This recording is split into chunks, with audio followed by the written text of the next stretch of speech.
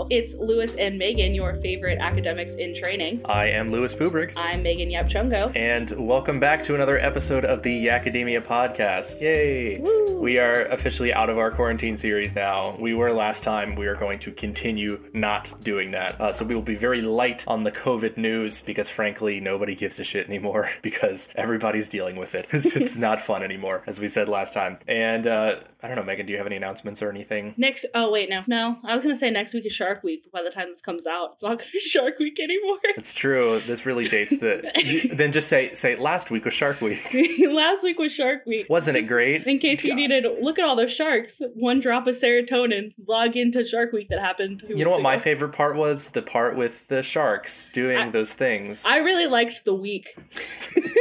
Actually, it'd be 2 weeks. So 2 weeks ago was Shark Week. Yeah, 2 weeks ago was Shark Week. The best week of the year. And we can only... What if something, like, crazy happens during Shark Week? And we're sitting here thinking, like, oh, yeah, it was great. Insert in favorite part. And, like, it just blows up everything. I'm 99.9% sure that a shark is going to cure COVID next week.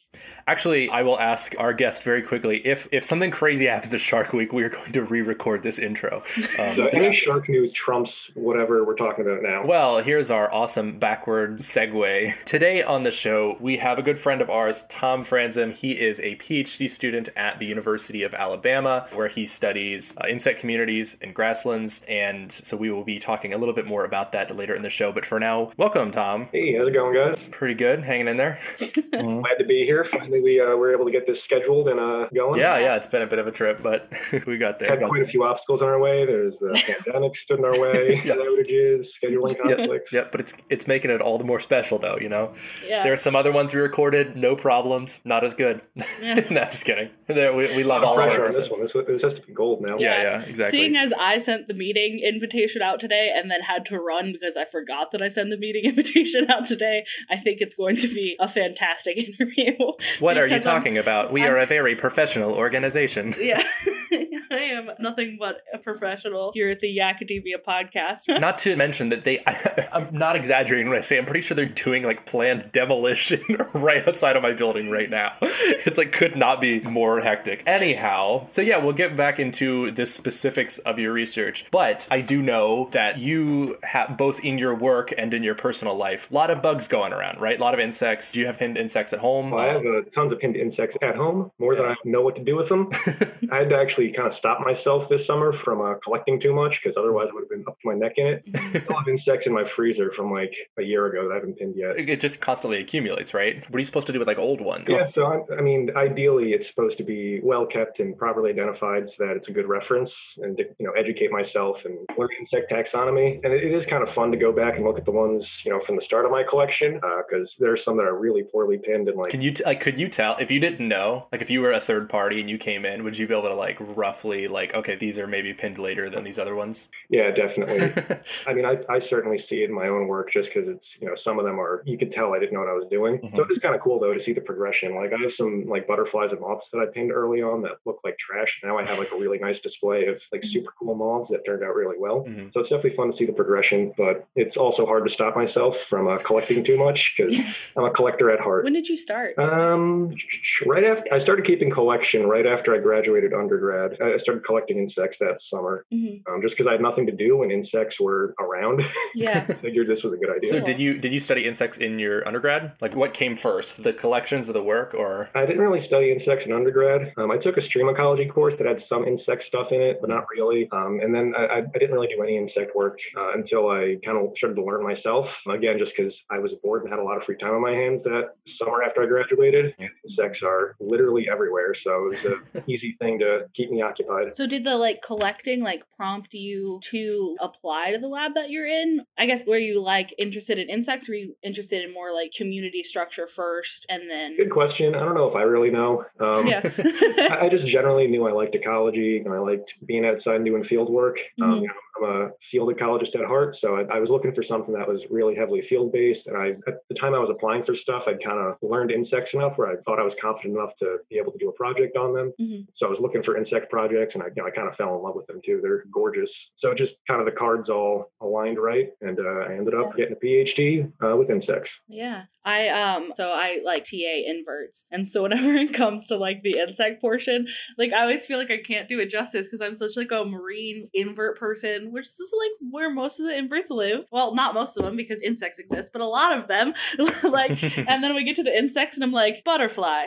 Lepidoptera. I do not do them any justice because I feel like that's what most kids who take inverts are like, oh cool, we're gonna learn about bugs, and I'm like, look at the sea cucumber. They're like, oh, like I think they recently redid like some of the insect systematics or something. So it's like insects are now considered crustaceans or like a branch of crustaceans. So technically they're just like land sea inverts. I don't know. Dang. Oh, that's just like egg in everybody's face because we spend as biologists a lot of time being like, oh, it's not an insect, it's a crustacean, like to talk about like pill bugs or whatever. And now it like doesn't even matter. God damn it. Well, they're all arthropods. That's true. So I know for your work, at least when I came and visited your lab for a video, which we can link to when this episode comes out. So I know you do a lot of work with beetles, right? Specifically like carabids and scarabs. I don't know the right term. Like in your own collections, what do you typically like looking out for? Like, do you have favorites that aren't those, or are those your favorites? Or I tend to go for beetles overall, just because like that's what I do. So it's easier for me to keep a good collection of them. But I really like wasps also. I've been getting some cool wasps recently. If I see a good butterfly or moth that I don't have, I'll try to get it, but they can be kind of hard to catch. So unless I'm really feeling into it, I'm not going to chase them down. So how much is like looking out for specific ones that you don't have versus like, do you have multiples of different ones, or like usually sometimes like if I have one that I collected like really early on that's not really pinned well, like it doesn't look good, then I'll try to get a replacement to have a good voucher specimen. But generally I don't collect anymore if I already have it. Every once in a while I'll have a specific one in mind where I'm like, I want that, and I'll go out and look for it till I get it. Yeah, I know. When I visited your lab, I cannot even express how many beetles you have in your lab. I mean, it is like jars and jars and jars and jars and jars. And you were like pulling out all drawers of every single cabinet in the lab, and they're all just like stocked full. So yeah, we'll get back to why you're doing that. You go ahead. Oh, sorry. I have like an insect related question. Oh yeah. What is your favorite like application of insects? Because like you can like grind up beetles and they make colors, or like jewelry, or like sometimes they're in popsicles. Like, so wait, do you not? You mean not like an ecological? Yeah, no, like just like for funsy stuff, like Oh, for funsy stuff. Like human applications, things that people use insects for. Right. I don't know. Just like insectivory, I think is pretty cool. Like eating insects. I personally haven't eaten any insects, but you can make like cricket flour and stuff. Yeah, that's a actually pretty good way to address some world hunger issues. Mm-hmm. People eat more insects, but the grinding of beetles is actually I actually never heard of that, grinding them up to make pigment. That's pretty cool. Yeah, it's like one of the it's like red 40 or one of like the red color numbers is like, yeah. So speaking of which, I mean, you said that you kind of didn't really start this collection stuff until after your undergrad, but like what kind of a kid were you exploring outside or not really, or like was that something that came kind of late? Or I was definitely an outdoorsy kid. My parents were really into like hiking and camping, so they got me and my siblings outside a lot. So that certainly helped me transition to be like a field ecologist later in life. And you're from a great place for hiking and exploring outside, right? I lived in Lower New York, but like not like the city. So I was like a stone's throw away from some pretty good hiking in the Catskills and the Adirondacks. So definitely a lot of good outdoor exposure there. My childhood home had a lot of like expansive gardens and stuff. So there was a lot of cool stuff to explore in there, and just playing around out in the mud all the time. Yeah. Yeah, so how do you think, like, in doing that, like, did you ever put together that, like, oh, this is something that could be turned into a career? Or, like, at what point did you realize that biology could be a thing that you could do?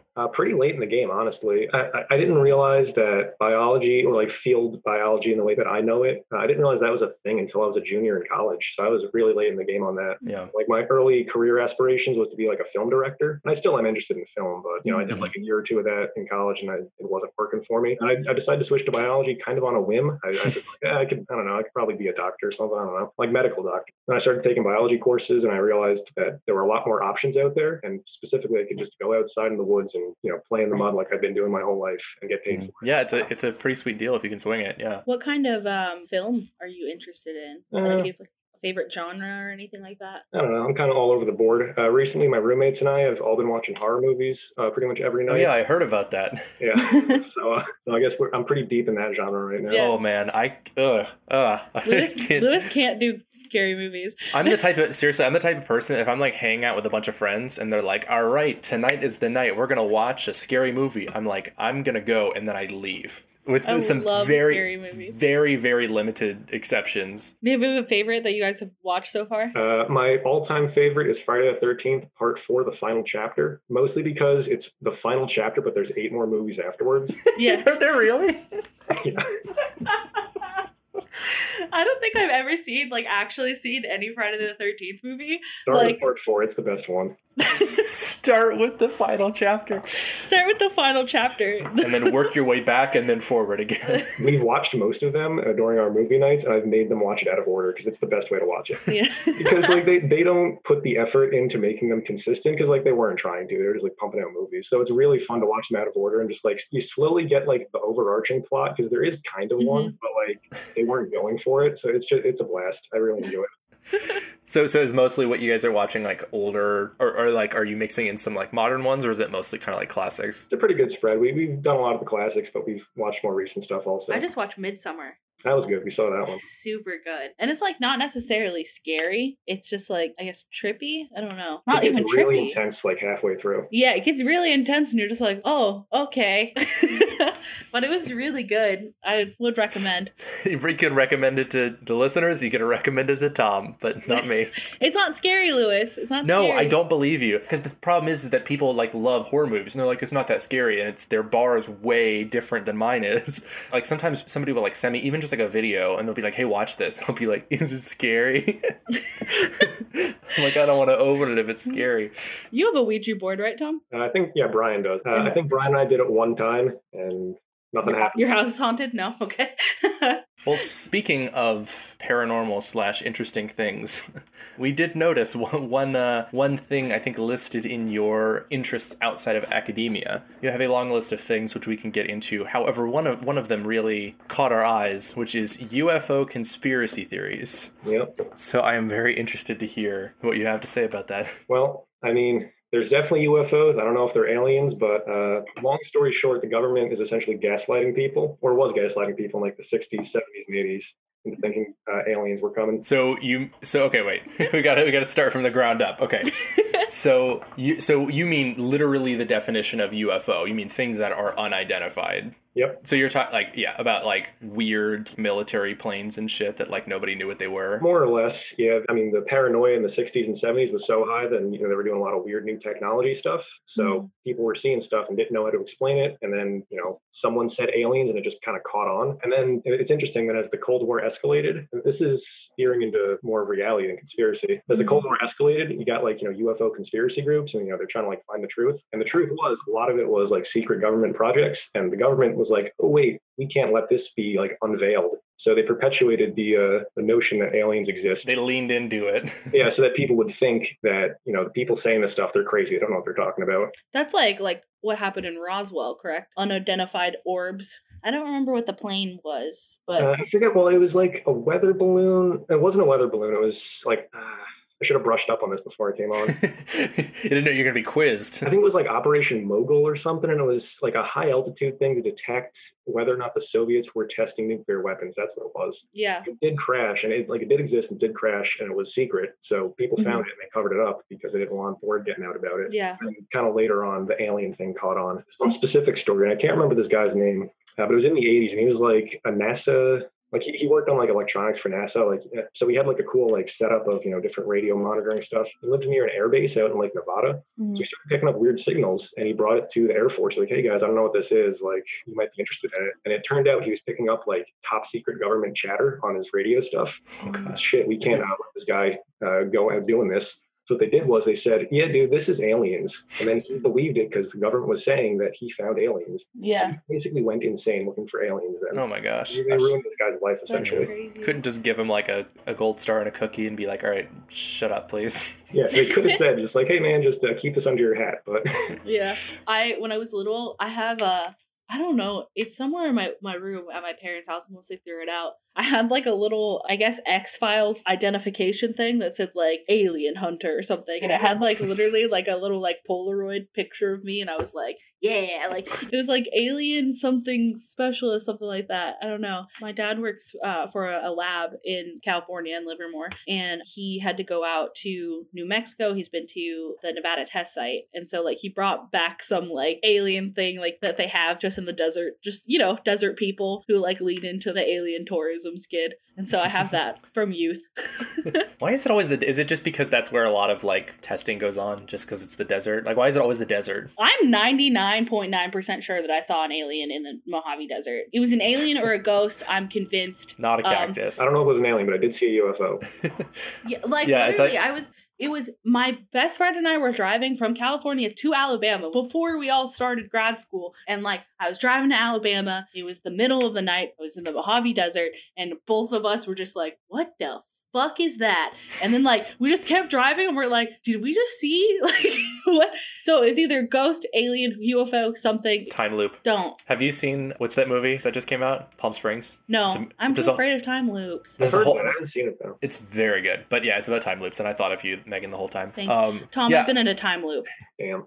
Yeah, I woke up one time 6 times, and it was like 6:56 a.m. I swear to God, I was in a time loop, and I was just like, oh my God, it's not stopping. And then I exited the time loop, and now I'm perpetually afraid of being in a time loop again. Damn. Yeah, you don't want to have a Bill Murray situation and end exactly.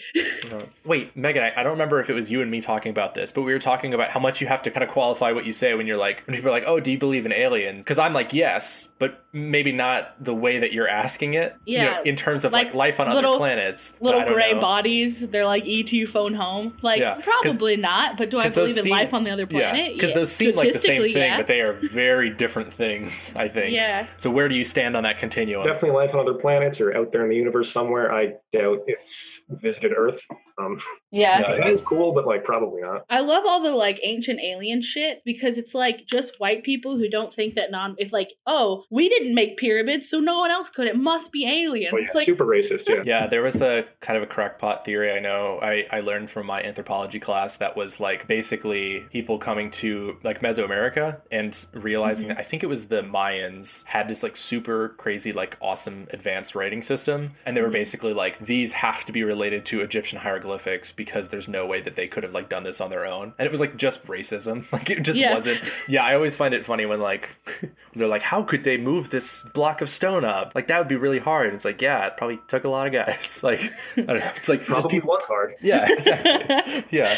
And also like your failure to imagine a way that it could be done does not mean that it could not be done. Exactly. So do you have a favorite conspiracy theory? Like not necessarily doesn't have to be necessarily aliens. One that you believe in, but one that you just appreciate exists. There's one pretty well documented UFO scare from the 60s where like it was at like Washington DC, like one of the airports around there picked up like a bunch of weird stuff on their radar several nights in a row. Like there was this huge panic about it, and then it ended up being like nothing. But I mean, people were convinced that aliens were attacking the United States Capitol for a while. Just like the crazy levels of like paranoia and insanity is just very amusing to me. Mostly because like definitely wasn't aliens, but you know, for those people, they thought it was aliens, so that was like their reality then. Yeah, it's just like a cool mindset to try to imagine. Can I just like point out though that like I don't think that it has happened, and I don't think that it will happen, at least not for a very long time. But if it ever did happen, wouldn't it be 2020? Like, wouldn't that just be the icing on the fucking cake? You know what I mean? Now there's aliens. Yeah, exactly. Yeah, I think my favorite conspiracy theory, which is not a serious one, is one that was invented by John Oliver, where he thinks that Mary-Kate and Ashley Olsen are actually one person moving back and forth very fast. Conspiracy are the best. I want to invent one day. Probably not that hard. Yeah. I mean, I guess I could just say anything, and that would be a conspiracy. We need to invent one right now for the purpose of this episode. You could just do like Mad Lib style, like yeah. I'll pick like the broad topic, and then we'll kind of narrow it down. Okay, so the broad topic, it's going to be something about the weather. Okay, now Megan, you narrow it down a little bit, and then Tom, you're the clincher. Okay, what can you say about the weather? The weather, I'm going to say that wind is not a real natural phenomenon. Okay, so what could be causing wind then, Tom? All right, the Knights Templar, they have survived through the ages. And starting in the 1700s, they've been working on a wind machine. It started out kind of, analog. It's gotten better, but essentially they've created the phenomenon of wind to cover up their shady activities. So like, they have a wind blow, so like it'll kind of like shift sand and dirt to cover up like stuff that people. So wait, is part of this conspiracy theory that wind did not exist before the 1700s? Because I love that. Yeah. There's no record of wind. Change the historical record. Amazing. Well, you heard it here, folks. Wind isn't real. Wind is not real. Oh, sorry. God, Lewis, shut up. So you mentioned the segue of all segues, which is not a segue at all. You mentioned when you were a kid, like kind of growing up and you had like big garden and all that kind of stuff. Are you able to do any of that here or not really? A little bit. I mean, I have some stuff at my house right now. It's tiny, but keeps me occupied. Yeah. Tomatoes and jalapeno peppers and whatnot. You guys have been planting a lot of like natives and stuff like that to help with pollinators, correct? We're planning on doing that next year, but we've mostly just been doing like some food stuff recently. Do you want to talk a little bit? That's a really good point. Do you want to talk about why planting natives is important and I don't know why people have not been doing that? Well, it kind of ties back to what I was saying before about beetles and finding them, where a lot of them have pretty specific plant interactions. Mm-hmm. So a lot of insects have very specific plant interactions. So, they're highly evolved, like co-evolved with the plants in a particular region. So, when you get people coming in, plopping a city down in the middle of some place and they, change the landscape, they make monoculture lawns, those plants aren't there anymore. The plants that historically occurred there aren't there anymore. And then the insects that rely on those plants aren't able to survive and reproduce and do all their fun insect stuff. Mm-hmm. And a lot of the reason people don't plant native stuff is because they prefer the ornamental exotic stuff that's all showy. Mm. Yeah, so that's what you're like buying in the nursery part of like Home Depot or whatever. Like sometimes they have native stuff, but a lot of times it's like from Australia or something. Yeah, because I think like a big issue with that, I guess, I don't know if it's like capitalism or what, because traditionally lawns... Conspiracy theory. Conspiracy theory. No, I mean, because like traditionally lawns were a sign of status, right? Like you have a nice like manicured lawn, and I don't know if that came from like England because they have all those like topiary garden things that they do outside their castles and shit. But I'm just like, you can get in trouble in the US with like HOA, like the homeowners association, for like if your lawn is like overgrown or something like that, or if you're growing natives that are kind of like they look overgrown, which I think looks like really pretty, but it's better for the natural environment than like a manicured lawn with grass that's not native to any land. If there's any takeaway from this episode, it is death to the American lawn aesthetic. Yeah, you know what? Big Lawn wants you to have a manicured lawn, and we're here to tell you no. That's what's wrong with the fucking world. It also blows me away because, like, I mean, and Tom, you probably know about this working in, like, grasslands and stuff, but the whole point of grass is that it grows back very fast after grazing. So, like, you're purposely planting a thing that is physiologically designed to aggravate the crap out of you and make you mow it down every time. Whereas, like, if you were to, like, I don't know, plant clover, they don't have to do shit because it doesn't grow up because that's not the point of the plant. And they're, like, supporting their soil health and things like that. It doesn't make any sense. Wake up, America. Yeah, and a lot of cool kind of forest reclamation, things like that, where, like, my boss, for instance, they bought a house and they have a lot of land that they have to, like, keep maintained. And there's, like, a big section that was, like, clear cut for not really a good reason. And so, yeah, they're just, like, designating that as, like, okay, that's just going to become a forest again. I don't have anything to compare it to necessarily, but it seems like your average person has maybe a better understanding of that, or a better, than maybe before. Yeah, the message is getting out there. It's just taking a bit of time. Yeah, but I mean, I guess that's where, like, local community outreach becomes like very important, which is like, I mean, you are currently the Mr. Presidente, correct? Presidente is not a word. No. I don't know why I said that. What a segue. What a segue. Well, we invented a conspiracy theory, invented a word. I invented a word yeah, at your next meeting, you're like, please refer to me as the Presidente. You have taken over for Maddie as the president of the Conservation Club here at the University of Alabama, and you've been very proactive in your community outreach. Like, what kind of things? I mean, I know, but I mean, for the listeners, what kind of things? We're going to pretend like we don't. Mostly just writing a lot of letters to local government. That kind of started as a joke, because like I used to tell people jokingly, like when they complain about something, like, oh, go write an angry letter about it. And I was like, wait a second, that's a good idea. Yeah, I can actually do this. So, recently we've written letters just about like general environmental concerns, like, litter and things like that. And we got more specific recently with like water quality, and specifically in Tuscaloosa, they spray pesticides all over the place for mosquito control. And I don't like that, obviously, as an insect guy. So I wrote them a letter about that. So all that sort of stuff. We had bigger plans before the pandemic, but things got shifted around a bit. Yeah, there's actually one plan that I want to talk about specifically. By the way, I just got a tornado warning. So I might have to go. I'll just do this right now. Yeah, there's one kind of plan that I did want to talk about. We were talking about forest reclamation, stuff like that, but occasionally you got to burn it to the ground. We have a field station or a plot of land at the University of Alabama that they were going to do a burn. So yeah, do you want to talk about what does that do and why is it a good thing in certain cases? For the right ecosystem, fire is a natural part of the landscape. The plants and animals there are fire adapted. So, there's some plants that their seeds won't germinate unless a fire rips through it. A lot of it's also just keeping it in the right successional state. Grasslands are early successional. So, if you don't have fire regularly, then you'll get a lot of woody encroachment and then it'll stop being a grassland because it'll be full of trees. So fire, especially in the Southeast, is a big part of the ecosystem, and same in the West Coast. Sorry, my lights keep flickering, so I might drop out in a second. But so do you want to talk about a little bit about the actual research that you're doing? I understand that, like you said, with the fire stuff, that grasslands, especially in the Southeast, are kind of are they vulnerable, or are they just shrinking, or I don't know what the term is, but they're... Yeah, they're definitely severely degraded because, when Europeans started colonizing the area, grasslands were pretty easy to convert to agriculture because they're, just open spaces with pretty rich soil. So a lot of it was converted to agriculture pretty early on and farmed intensively. So that degraded a lot of habitat. And then, on top of that, as people started moving the area, they would suppress fires. So you don't have that natural disturbance coming through. And then, moving to more modern times, cities are springing up all over the place. All that urbanization just kind of degrades it even further. So in the Southeast, pretty much 99.9% of historic grasslands are severely degraded or gone entirely. There's still some out there, and there's recently been some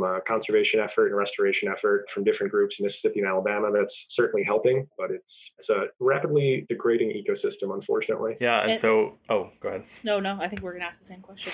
I was going to say, so how do insects fit into, and especially the beetles that you study, how do they fit into this whole picture? Yeah, so insects are, especially in grasslands, they're really ecologically influential. So they have a lot of different ecological roles. They're tridivores, they're herbivores, they're predators, they're xylophagists, they're granivores. So, their different feeding activities can change the plant community, can change the way that nutrients move through the system. They create disturbance, if they burrow in the ground and stuff. They translocate nutrients. They do all these different roles. And on top of that, they're also the primary food source for most birds and a lot of mammals and reptiles. So, basically the food web depends on them. And so what is your specific research looking at within this context? What I've been mostly working on is seeing how different restoration techniques and habitat features influence the occupancy of the beetles I'm looking at, occupancy and diversity. So we're looking to see how, burn frequency, for example, if that's associated with the higher occupancy of, certain types of beetles, and if that influences the, taxonomic diversity of different beetle families. Do you have any other questions, Lewis, before you have tornado? Before I lose power and die? Yeah. I don't think I do. I think that was a good explanation of... yeah, that was... Yeah. I guess I finally nailed that elevator pitch. Yeah. yeah. It's year 3 of the PhD. It's I got this down now. Yeah, exactly. Yeah, I think we accomplished a lot. Yeah. We came up with a conspiracy theory. We came up with a word. We learned about some bugs. Yeah, exactly. I learned that bugs are crustaceans. Yeah. And watch, that's going to swing back the other direction in 10 years. Who knows? Yeah, it could be tomorrow. Yeah. Taxonomy, man. Well, awesome. Thank you so much for coming on the show. This is great. And thank you. Oh my gosh. I just want to lose at this point. Stop flickering. So I'll get this out quick. Thank you all for listening to another episode of the Academia Podcast. I am Lewis Bubrig. I'm Megan Yapchungo. And I'm Tom Franzem. There you go. And if you want to contact us, or you want to see information about new episodes as we kind of tease the new ones that come up, you can follow us at The Academia Show on Twitter, and you can find us on Spotify, Apple Podcasts, iTunes, things like that. If you are on a platform that allows you to give us a review, we would greatly appreciate that. And also, That's it. I don't know why I said also. Do I got a plug in here? Can I Yeah, go ahead. Something? Yes. Well, first off, watch that video I did with Lewis, if we're linking that in the show description. Yeah, totally. We also didn't get to this, but I've been working on a comic book that I'm drawing with my girlfriend through Instagram. So that's check out that Instagram. It's called Astronaut Comic on Instagram. Yeah, so we got some more material coming out. We only have a few things on there right now, but I'm looking at it right now. Oh yeah, we're gonna link that. It's gonna be awesome. Yeah, we'll link that. I'll let you guys know if I survive. All right. good luck. All right, I'm gonna go and make sure that Roz is not freaking out. All right. She probably See you doesn't later. care, but all right.